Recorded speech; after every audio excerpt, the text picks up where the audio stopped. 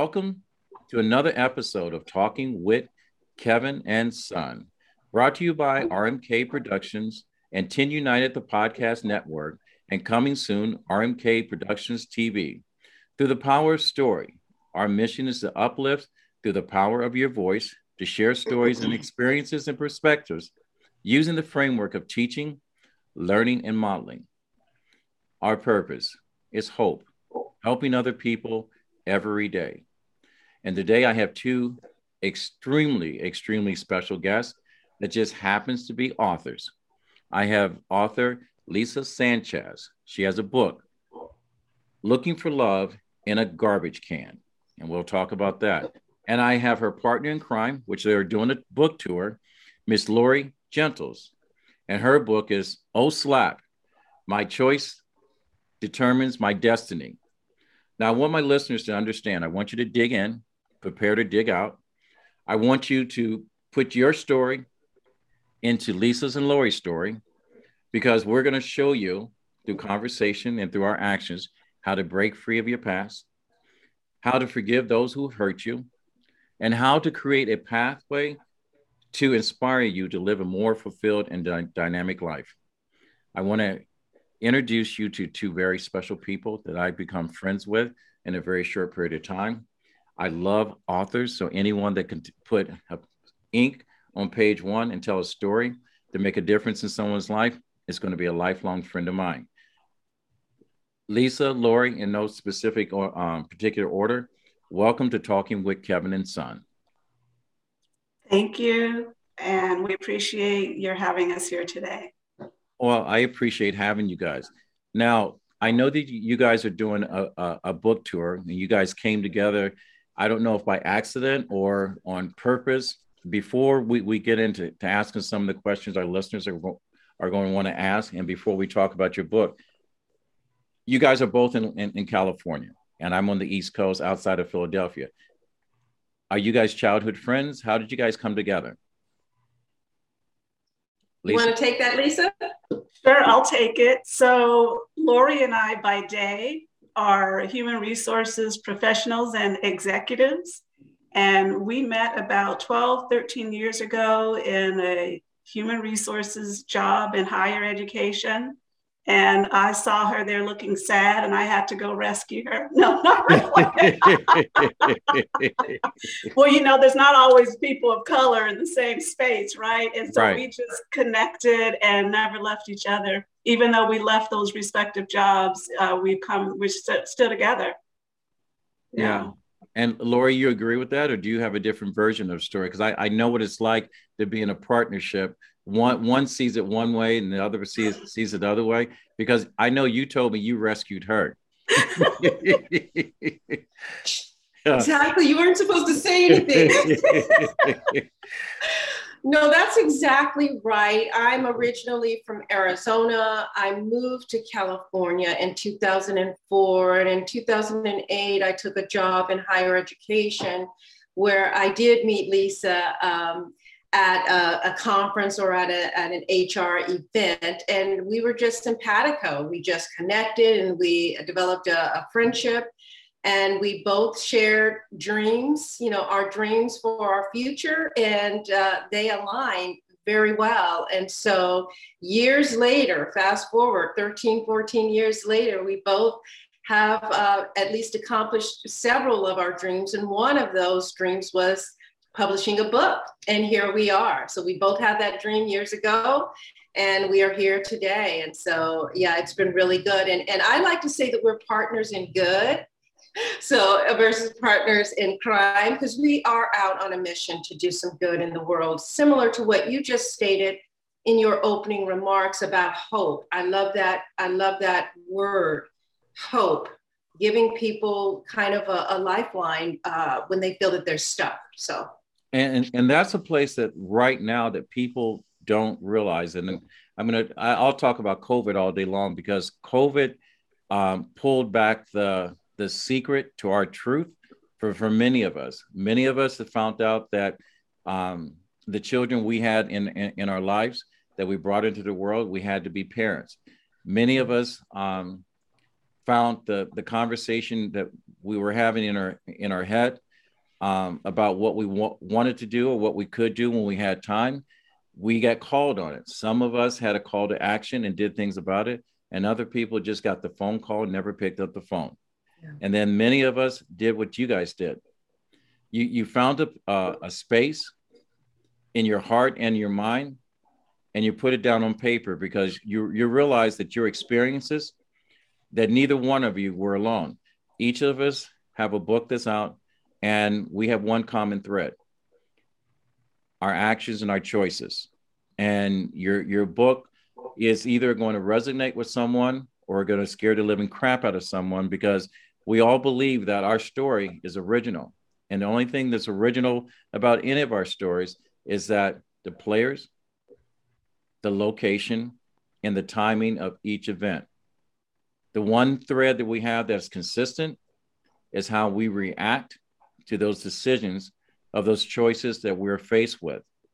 So I don't know, when you guys are doing your tour, if you have to push Lisa out to the front of the stage to talk about her story, because I connected with your story because your story is not much different from mine.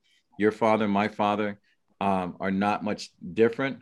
You know, like I said, the characters played a different role, but the outcome of the story and the end results and the effect had the same. And Lori, I've had a personal conversation with friends that have shared your story. So Lisa, let's begin with you. Give us a little idea, not necessarily your book. Let's talk to Lisa, the child, growing up with a father. I think you said Cuban. You have from Ecuador. From Ecuador. Let's talk about that. Yes, I, like a lot of people, have a story. And yes, my past was difficult, but I don't like to focus on that. Like a lot of people, growing up in an alcoholic environment, you go through obstacles, challenges, difficulties, because the alcoholic is having a reaction to, I guess, a disease, if you will. And so I've just had to figure out a way to navigate my life's journey through all of those, what I call drunken episodes. And through the eyes of a 6-year-old child was when I recognized that something was different in my house. And you don't know what it is until decades later. And so with that, I had to really find a way to dig in and understand what was happening, not only as an individual, but how to navigate just being an adult. And so there came a time when I just had to have this awakening or reckoning that it's not my father that I have to keep blaming for my woes and for my difficulties, that I have to take responsibility for me. And that's when I decided to go on my journey of healing. So I don't know if you want me to expand about all those gory details. I don't like to we're not dwell on it. No, we're not going to dwell on it. We will probably get to bits and pieces of it, but you did a very good job of opening up the door. And now the door is open. We're going to open up a couple of windows and allow Lori's story to circulate. Sure. So my story, I mean, I too grew up with an alcoholic father, but that really wasn't my story. My story was the verbal abuse that I got and the negative messages that I got in my family as a child. So I am the 7th child out of 8 children, so big family of modest means, dad an alcoholic, mom trying to do the best that she could, raising all of these kids. When I was born, I am told, and I have heard from my siblings, and I've been told, you know, directly that there's a 5-year break between number 6, my youngest brother, and me, 7. So at 6, my mom thought, okay, I'm free. 5 years without, you know, being pregnant, and all of a sudden here I come. And life was already hard, and so I was told that I was not a welcomed child, not a wanted child, etc. And I saw those those messages come out to me directly when I was 5, 6, 7, 8, 9, 10. My mother would say those things directly to me. Well, I had a grandmother that was superstitious and just a lovely, chubby woman. And I describe her as she smelled of bleach because she used to clean people's homes for a living. And but she would always tell me that I was special because I was the lucky child, number 7. And 7 is supposed to be a lucky number, a holy number, et cetera, et cetera. So she kind of instilled in me that I was going to be something and do something simply because of my birth order. And even at an early age, with all of the negative messages that I was receiving, I chose to hold on to that one message from my grandmother that I was special, and she couldn't wait to see what I was going to be. So, of course, if my grandmother couldn't wait to see what I was going to be, I needed to live up to that. And so I was the first generation person to go to college. So the first person in my family to go to college. Even today, my siblings have not received a college degree. And when I went off to college, some of those negative messages perpetuated. My family was both proud, but they were also negative in saying, I thought I was better than everyone else. I went off to college at 17. I was excited about my head just exploded with all of the things that I was learning. And I was coming back and sharing that, right? Happy to be growing and sharing information. But to my family, they thought I was better than everybody else, that I was acting better than everyone else. And so I started to shrink. I started to play small. It was not worth my effort to blossom. And so I played the small game for a very long time until I realized that, no, I have a God-given talent that should blossom, and I've got to push those negative messages aside. So that's just a little bit about me. And it was a journey of blossoming, if you will, and deciding that I was not going to play small any longer because of fear of being criticized by people. And see, and this is the reason why, of listening to both of your stories, the reason why I said there's no such thing as an original story. My journey itself, and many of my listeners will tell you, especially if you've been someone successful, the dots started to align themselves when you were 6, 7, 8 years old. The dots started to align themselves with people that were telling you what your futures were going to be. Sometimes we were distracted by that message by people telling you what you're not going to amount to. I too shared the same experience at 8 or 9 years old in the 3rd grade. But I had someone, my Uncle Bill, that told me, I got to get the world ready for you. The world is not ready for you. I got to go out and get the world ready for you. And although as a youth, I was probably making choices that weren't popular to my upbringing, but, it's just like you, Lisa, when you said that you don't want to talk about the negative because that's not important, because the outcome is what is the results of that message that you were getting early on. Everyone who read my book says, oh, Kevin, I feel so sorry for you. I'm going, why do you feel sorry for me? My father was a happy drunk.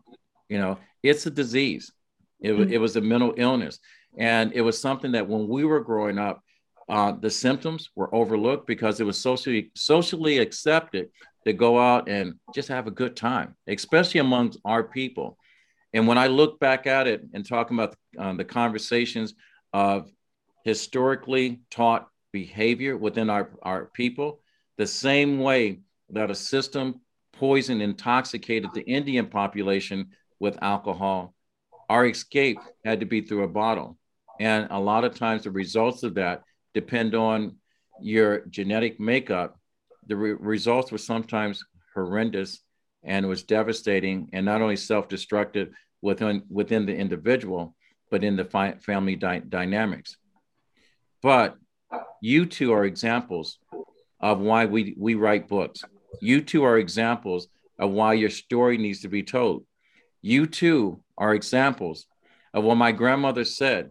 If you do something that is so powerful, that will empower other people, other people will stand in line to pay to hear your story.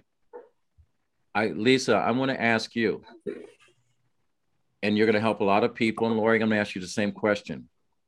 How did you break free from your past to become who you are today? I will first start by saying it wasn't easy. Nothing worth, the struggle sometimes is necessary to get to the other side.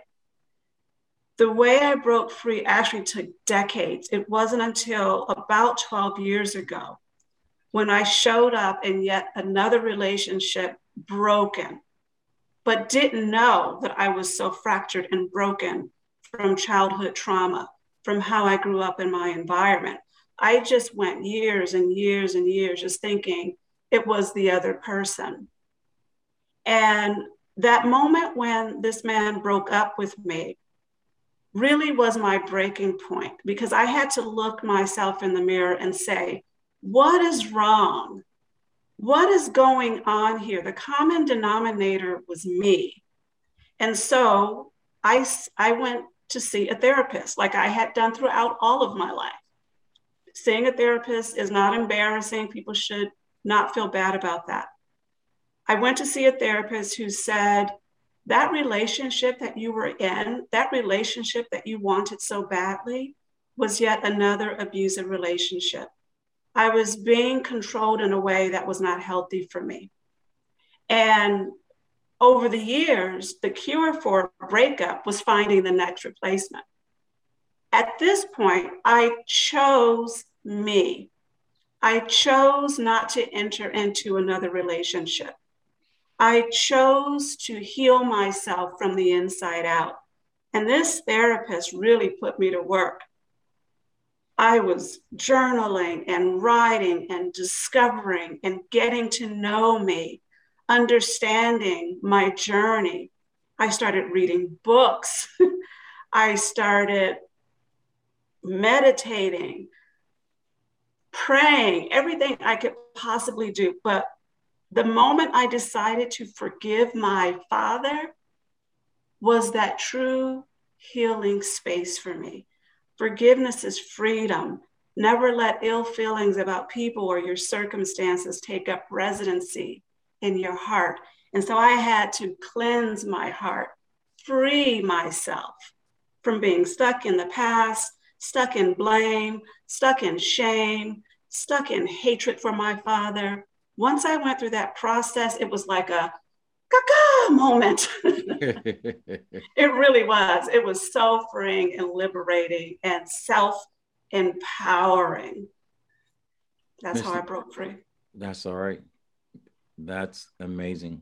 It's amazing. And I hope that whoever's listening to this right now, you're sitting down and you're taking this like a sip from a vintage wine. Don't allow the conversation that you have just to rest on the tip of your tongue. Let it roll back into the back of your throat where all your senses and all your flavors are, and then swallow and then exhale. Lori.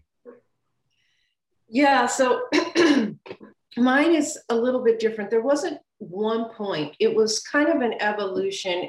First of all, let me just say, I believe in nature and nurture. So I do believe people are born with a certain personality and a certain, propensity for certain things and a certain gift or genius. I think that just over the years and over time, as I said, those messages, because you're getting so many negative messages of what you can't do, they drown out. But if you really just peel all that back and tap into your spirit, you were born, to do something. And once you find that, it's going to find its way like a plant coming through a rugged, terrain. It will find its way through. That's what I believe. So I think that that's what happened to me. I feel like I was born. I believe that I have a certain personality that will challenge the status quo, that is always seeking for something better, that kind of intellectually knows that there's something bigger and better, even if emotionally inside I feel inadequate because I felt inadequate quite a bit. I felt not capable. I had low self-esteem. You know, I doubted myself. So it's that yin and yang. It's that pull between the negative, but no, there's something better, but no, it's not for you. But yes, it is, but no, it's not. So it's that kind of thing. So I lived an imposter syndrome for a long time. I basically faked it until I made it. And so I listened to my grandmother. So that was a small voice. But then I also watched other people. You know, one of the things that I say, particularly for young people that are growing up in an environment that's very closed, that looks hopeless, exposure is key. And so I started to see other people, either like me or unlike me, but I saw them go, you know, talking about college and talking about this and talking about their future, which wasn't a part of my upbringing. And so I would see that and then mimic it, see it and then mimic it, even though internally, you know, I really didn't believe it. So when I went off to college, and I was young, I was only 17, moved away from home for the first time, you know, in my life. So I was away from family and really got immersed with people that had a completely different upbringing than I did. And it was almost like an immersion. And so that's when Lisa talked about forgiveness. That's when I said, you know, I need to also forgive people in my family. My father was an absentee father. I heard negative messages about him the whole time. I took it upon myself to go to him and build a relationship with him and forgive him and tell him that I loved him for the first time ever in my life at 17 or 18 years old. He didn't even know what to say because it wasn't something that was used in our family. So because of my enlightenment, if you will, going to college, being exposed to differences, I said, let me take a step out here. I heard other kids my age talking about I love you, you know, to their family and having a close-knit family. I didn't have that. So I mimicked that as well. So I started to say, I love you in my family, which wasn't heard of and made people feel very uncomfortable. Today, it's very comfortable, but back then it was not. And I think that that was part of my breaking free. It's like, wait a minute, my family's not saying it to me, but doesn't mean I can't say it to them because I want to feel good. I want to do the right thing. And that was a breakthrough moment for me. It's like, you don't have to wait for your parents, even though you think that they should. You don't have to wait for them to come to you. You can heal the relationship. You be the bridge. And once I did that and saw that that worked, I just started to do it in every aspect of my life. So. Well, let me say this, because both of you guys, you know, when I say the ties that bind, you know, we have to realize, and for our listeners, is that as parents, and I'm taking it, both of you guys are parents, correct? I am. Are you? I just dropped out of the sky. Okay, you just dropped out of the sky. Well, anyway, from, you know, my coping skills with my dad, I look back at my grandfather. They had an 8th grade education that took care of his family. He smoked, but he didn't drink, a habit which killed him. I looked at my grandfather's father, and he was one generation removed from slavery. And then I looked at a pattern of behavior because my father never hugged me. He only shook my hand. It's because he was taught that men weren't supposed to do that. And so when I start to make sense of what a man was to be to another man or to a younger man, I realized that at some point, like the two of you guys, you had to break the cycle, okay? Acknowledging the fact that your parents probably did the best that they could with what they knew how to do. And the fact that you grew up and because of your circumstances or the people you were surrounded. And just listening to your story, I'm going to tell you, you probably had the same messenger that I had in me, is your gut was telling you, you deserve more out of life. And even though that these obstacles kept showing up at unopportune times, your gut kept telling you there was more out there for you. And for those of you guys that are listening, I need to tell you, if you look in the Bible, God tells you to trust your gut because he's sending you signs. And we happen I used to have 20/20 vision. We happen not to see the signs unless someone paints a big billboard that says, Lisa, Lori, pay attention. This is where you need to go. Coming from a large family, you get a great education outside of the government education. Your brothers and sisters and friends that are older than you have all gone out and paved the way and made some mistakes that you said, I'm not going to do that. And sometimes we decide to go ahead and says, it looks like fun. Let me go through and I'll do the same thing. And then you realize that, God, I knew it was coming. Your gut's already told you that. It's so true. Yeah. My gut, throughout my journey, my gut was always telling me there was something better on the other side. There was something better on the other side. I ended up having my son at 19 years old. And I remember my father saying to me, you will never be anything in life. And those words and that look on his face of disappointment.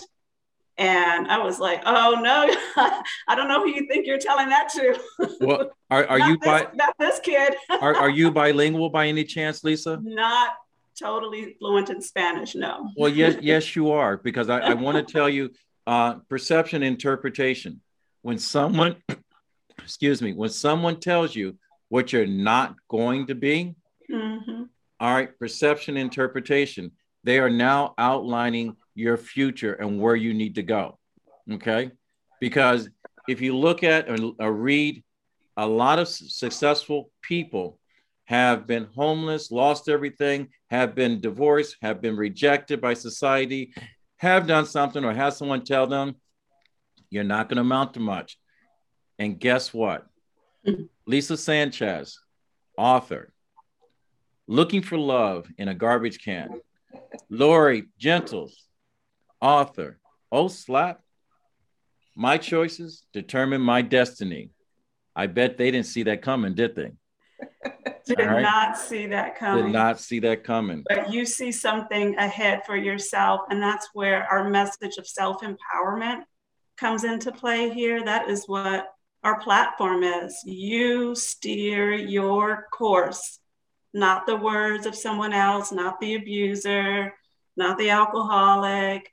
You steer the course, and it's hard, but you can do it. You can do it. Now, let me ask you. Go ahead, Lori. I just wanted to add something on about gut, because that is so important. And I say gut, AKA spirit.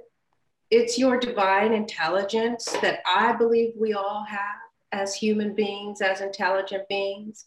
And one of the things that I talk about is making I choice, which stands for intelligent, intentional, inspired individual choice.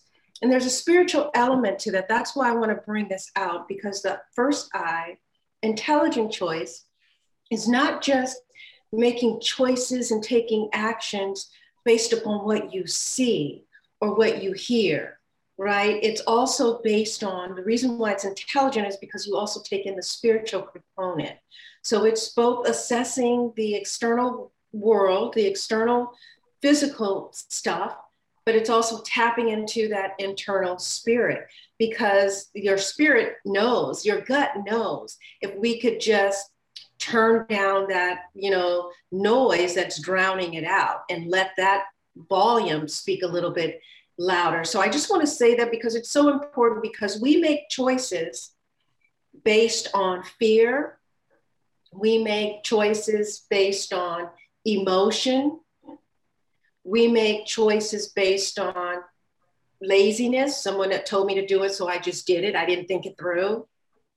And where we want to get people is to be empowered to make choices that are intelligent, that are divinely intelligent, that will guide people to their destiny, or guide people to that greatness that they were meant to be. And that's kind of the message that, that's part of our platform as well, is this lifting, lifting people up so that they can live the life that they're supposed to live. Amen. And you actually left off one choice in that. You left off the choice that grants you permission within yourself to give up on yourself. And that's the reason why people wake up the same day and it's like Groundhog Day. They do the same thing and the same results. Yep. Yep. But based on those choices, you too, you know, I hear conversations, especially around Clubhouse, when they talk about high valued women and high valued men. And you two are extremely beautiful, articulate women of color. You represent the epitome of what a woman should be in our place. And I hope that you guys have men that value to support and protect and encourage you and allow you to take center stage. That's my blessing for the two of you guys. But I also know that no one can do this one thing alone. I started RMK Productions with my two good friends that I had never met, and we met via COVID through Zoom, Marjorie Phoenix, Raymond Porch, and we created something that we wanted to make a difference, to give back, and we have a dream. You know, much like Dr. King, we have a dream to bring people together, to unite, to educate, and to inspire, and to make change. But both of you guys have two very empowering books that alone you could be successful just by yourself, each of you. And for those of you that have not gone to Amazon.com, Lisa, can you tell me how they can reach you and how they can get a copy of your book? Absolutely. The book, first of all, thank you for all of those compliments. Really appreciate it. There's more to come.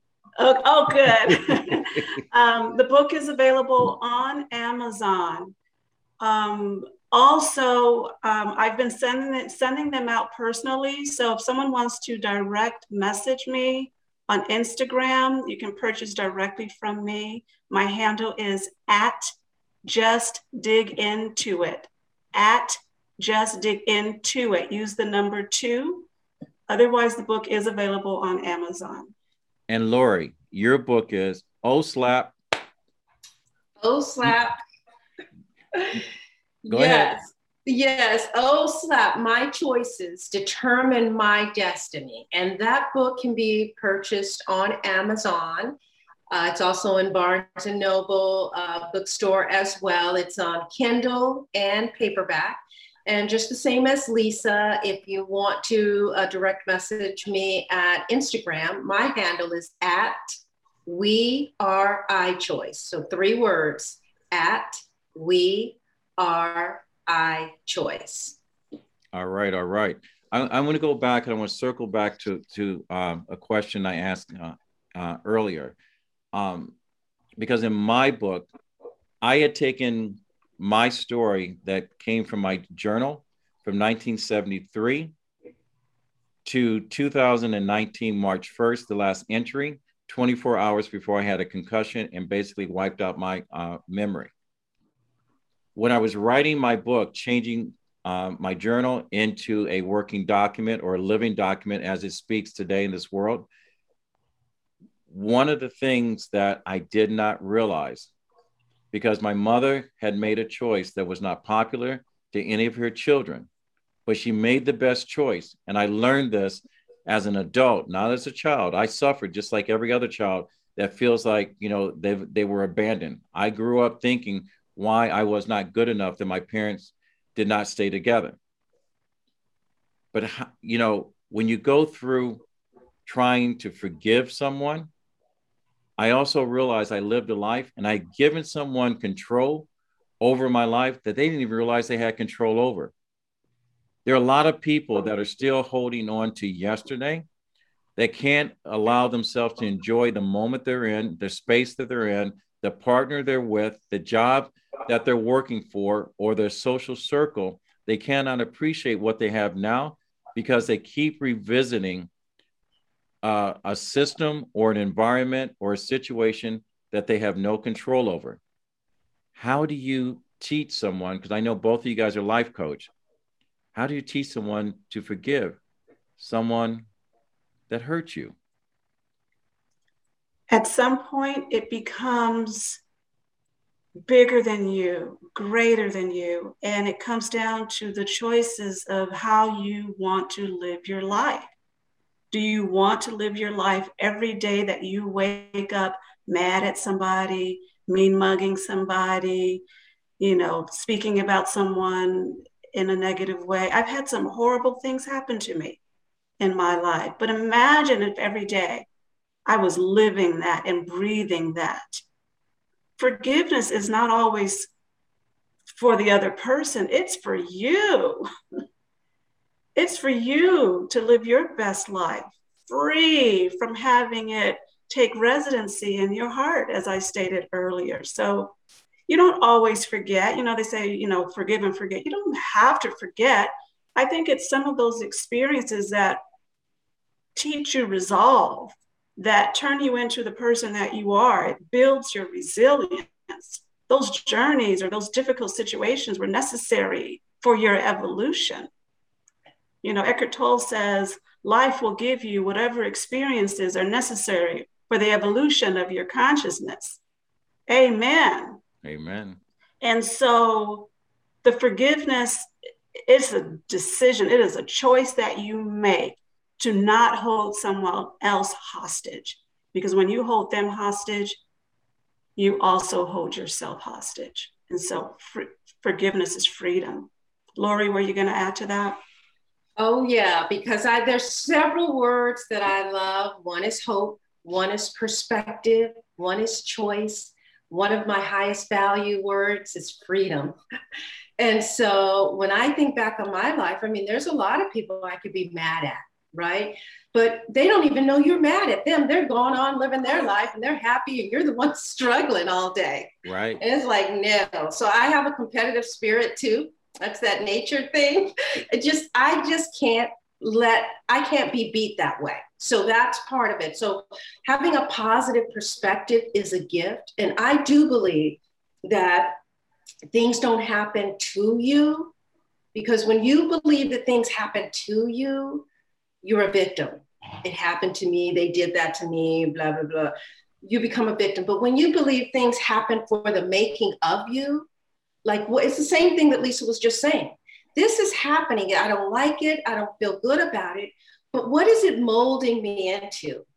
It's like boot camp. How can I leverage this experience that I've had to propel me to my greatness and bring people along the way as well?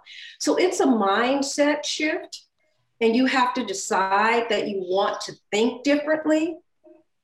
And you have to, kind of change the neural pathways in your brain, which, by the way, I'm a big believer in brain science and changing, the brain patterns. It's your brain is elastic and it can change by what you focus on and what you affirmatively speak into existence.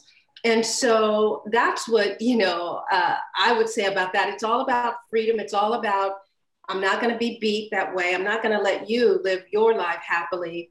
And I'm all angry because I'm mad at you. And I'm stuck because I'm still blaming you for something you don't even realize you did 25 years ago or longer.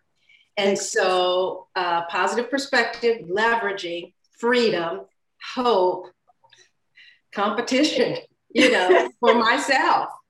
Let me be the best person that I could be.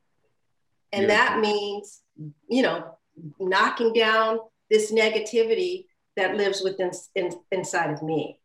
But people, especially women, are going to look at this interview, and it's clearly, you can look at your backgrounds and says, God, these two women are living large. They don't know, what my pain is going through. It's easy for them to speak like this because they've gotten a chance to get a college education. I had 3 kids and couldn't get to college. I'm living in the hood. Every day I take my life into my own hands. Oh, I am a mother. My husband left me for the office secretary. So it's not all Black experiences that are negative. So it's easy to say, and I know I hear it all the time. People don't know my story. And I'm going, to be honest, I really don't give a crap about your story. because I grew up dirt poor.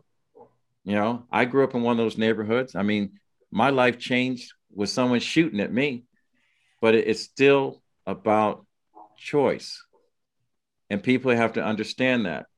You know, if you walk across the highway and there's traffic, chances are you're going to get hit. If you decide to go ahead and walk under underpass where there's a sidewalk, you're probably going to get to your destination. Yep. And if I could add on to that, that is true. People will say, well, they don't know my story and my situation is worse. And my response to that is start where it doesn't matter where you are, because small steps, regardless of your everything's on a spectrum, regardless of where you are, your goal is to move forward. So small steps wherever you are, whether it's in the hood, whether you have 10 kids, whatever it is, it's your own personal journey. And that's what I mean when I say competition. I'm not competing against you. I'm not matching myself up with anyone else. I'm trying to be a better version of me every day. And so that means, did I take a step forward? It's the compounding effect. So that's what I would say to people. Get out of that blaming and excusing. You're excusing and rationalizing your inaction when you compare yourself to somebody else and say, well, they don't have it as hard as me and they just don't understand. I deal with this all day long in my day world with people, in the workplace that feel like, they can't advance because of X, Y, Z. Or I didn't get promoted or whatever. And I say, stop making those excuses. What can you do? Take total personal responsibility to move, even if it's a microscopic movement. Over time, it compounds. And you look back and it's like, wow, I didn't realize I could get here, but I did, because I was consistent. I was focused on me and not focused on trying to run up to you. Because if I try to run up to you, and that's not my gift, I'm going to collapse. I'm going to get exhausted. I'm going to get depressed. I'm going to give up. But if I'm beating me, then I've got a little bit more control over that. And that makes all the difference in the world. Get out of the victim mindset. So there's something that I'm sorry about that. Go ahead. There's something that I posted on my Instagram, and that is, I used to live in victimhood. I've chosen to never visit that place again. Again, getting back to choices. People who say, oh, my story is worse than yours. You got to just dig into it, baby. Dig into it, get dirty, do the work that's necessary to work on you. Otherwise, you can get real comfortable sitting in blame. Oh, it's because of the next person that I didn't get to be where I am today. Oh, because my father was an alcoholic, now, I can't go to college. Or because I had a baby at a young age, now I can't pursue my dreams. That's all BS. I call BS.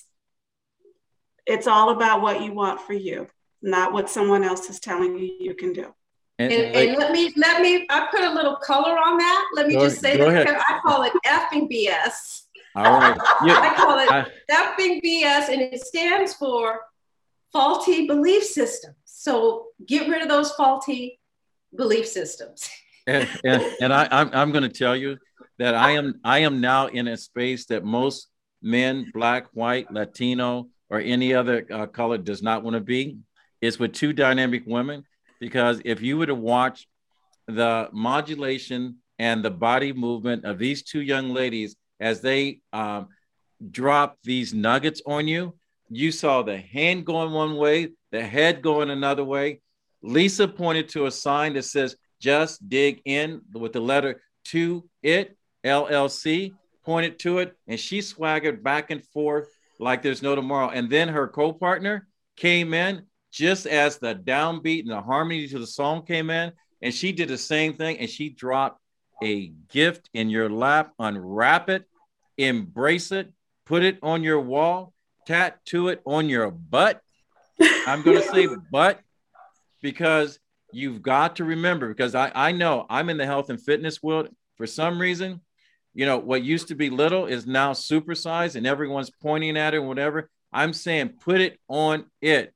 because these two young ladies have dropped some knowledge on you. I'm going to add one more gem to you, and it's a little easier to put on there, is education over competition.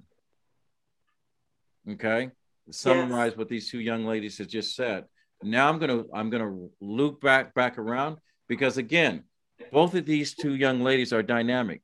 Both of these two young ladies has sat down and put pen to paper. Everyone always says, how do you write a book? Why do you write? What makes you different? All right. And I'm going to loop around to this again because there's another question coming. Lisa, why did you write this book? It was a story that was bigger than me. I knew I had a story to tell because I could not imagine that I was the only one going through what I went through. Amen. So my story really was a mental health journey. The journey of what you go through living in this environment where you see your father so violent, who's ready to kill his entire family by chasing us out of the house with a gun. Am I the only one going through this? No, ma'am. What is going on? And so what I really wanted to tell in my story, and I always took comfort in the written word as a kid, and so I journaled a lot.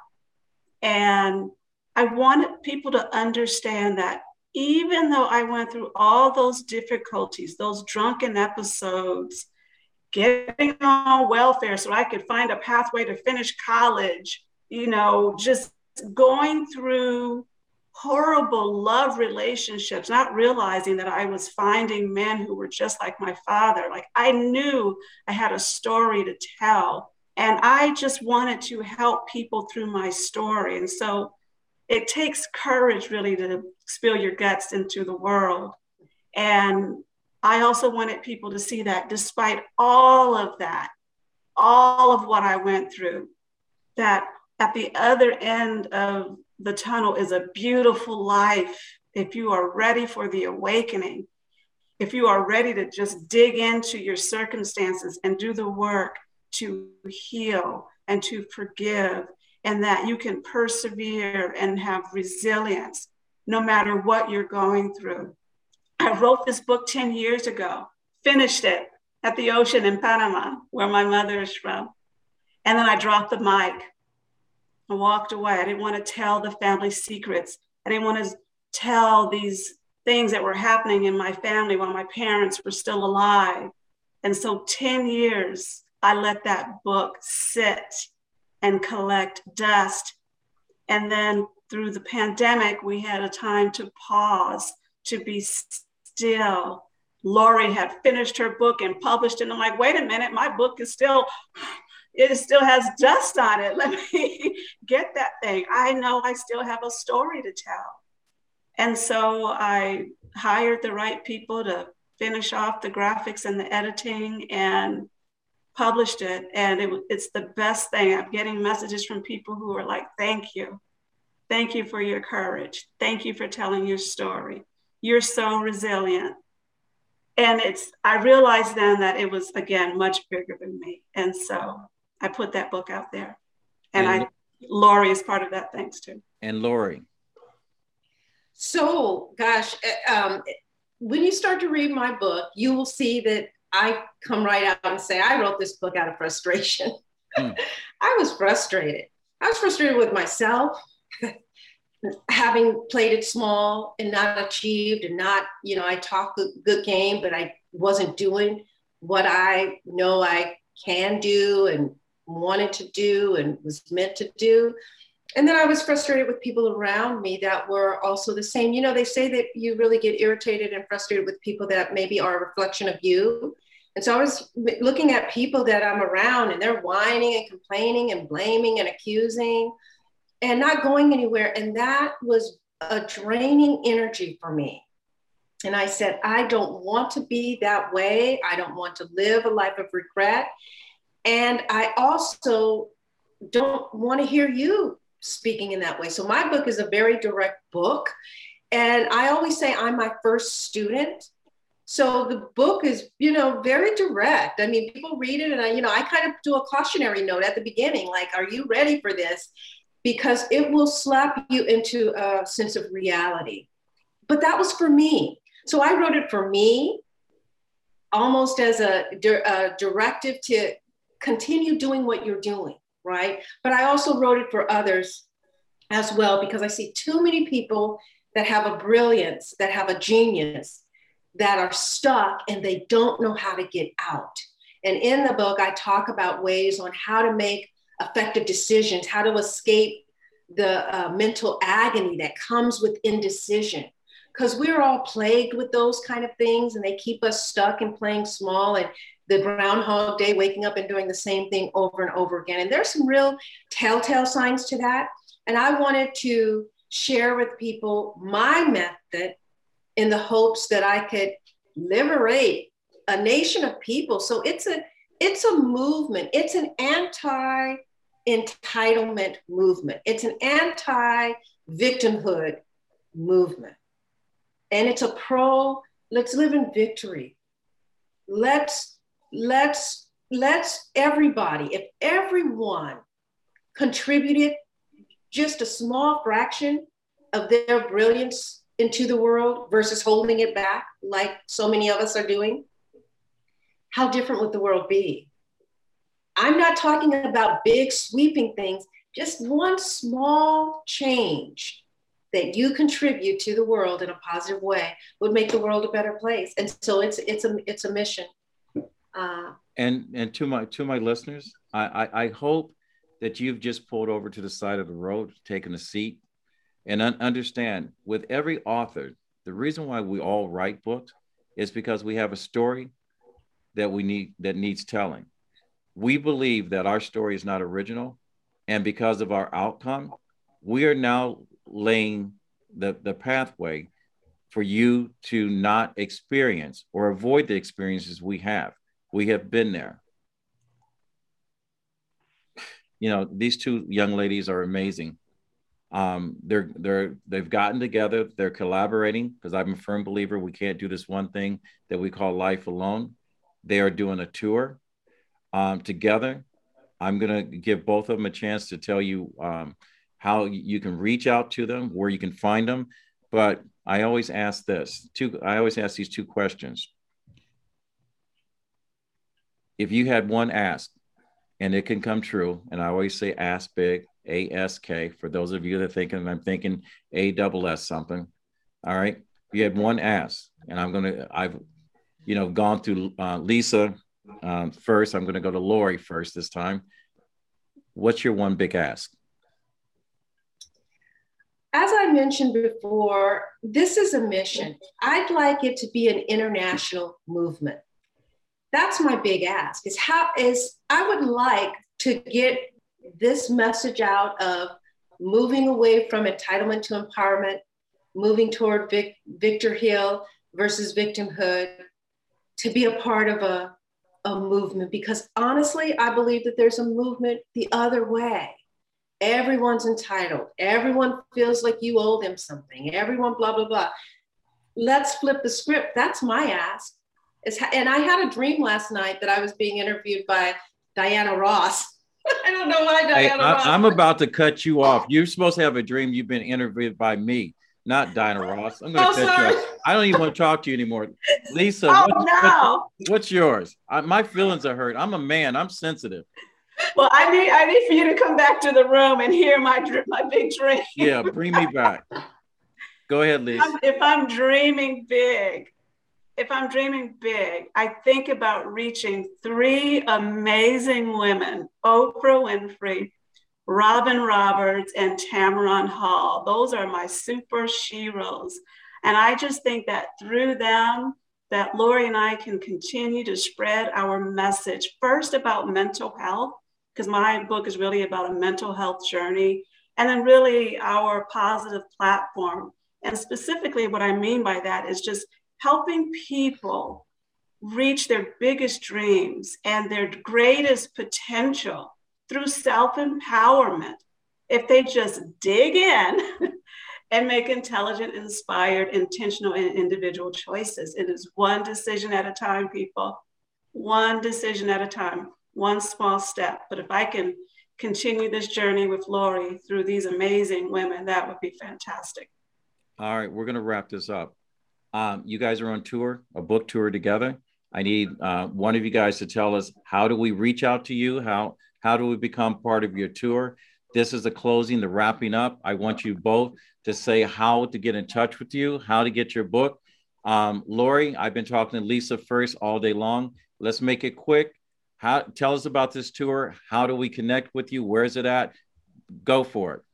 Yeah, so you can reach us at, so we talked about our Instagram, at We Are iChoice, so iChoice. And also, Lisa, you're gonna help me out with this, our Lifting and Living Positive Platform, LL Positive Platform at gmail.com. You can email us there. Say that one more time, slowly. LL Positive Platform at gmail.com. That's how you can reach both of us. All right. To our listeners and to our guests, I want to thank both Lisa Sanchez, author. I want to also thank Lori Gentles, author. Oh, you got to plug your book. Go ahead and say it. Oh, slap. I'm going to let you go. Oh, slap. My chronicles determine my choices. Slap.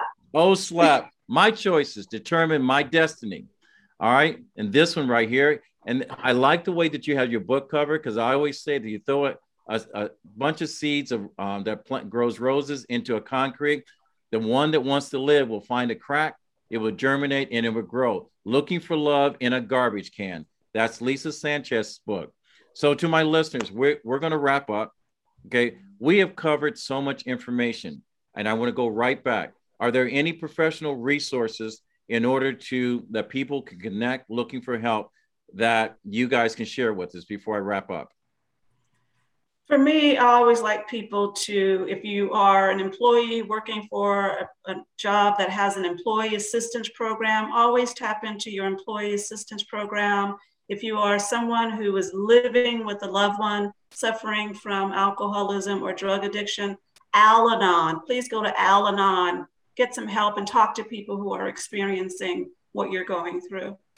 Lori, anything with abuse or anything that you like to connect to? Mine really is about mind shift. So if you just Google anything on brain science, shifting the brain, meditation, mindfulness, all of those things are very helpful. And we didn't get into it on this talk today, but that's a lot of the work that I did myself, is just doing a lot of the meditation and the mindfulness work to shift from a negative to a positive mindset. So. And Lori, I just want to let you know, because we went over a lot longer than what we had planned to do. And I know you already said if it goes longer that you had to go to the bathroom, and I didn't want to rush you. So I just want to say to my guests, thank you. I hope you enjoyed this experience, and you would share or invite anyone else to come to this platform that has a story that needs to be told, because this whole platform is about people we should know. And I've enjoyed getting to know both you and Lisa and Lori. And I hope my listeners and my followers that at some point in this episode, you have been enlightened or touched in some kind of way that changed you and changed your view on not only how you look at yourself, but how you look at other people in the world. This has been another episode of Talking with Kevin and Son. We are a division of RMK Production and 10 United Podcast Network. Our website is www.rmkproductions.net. You can reach us at info@rmkproductions.net. We appreciate everything you had to offer, everything you brought to the table. I appreciate the fact you enjoyed my humor. I have been touched deeply on levels that you can't imagine. To my listeners and to you, adopt the hashtag, find 1,000 reasons with the number 2, capital letter B, kind, the number 2, someone. Find 1,000 reasons to be kind to someone. My grandfather always said, when you get to a position that you can help someone else, it is your duty to do so. Reach one, teach one. This is Kevin McLemore, your host. Fade to Black.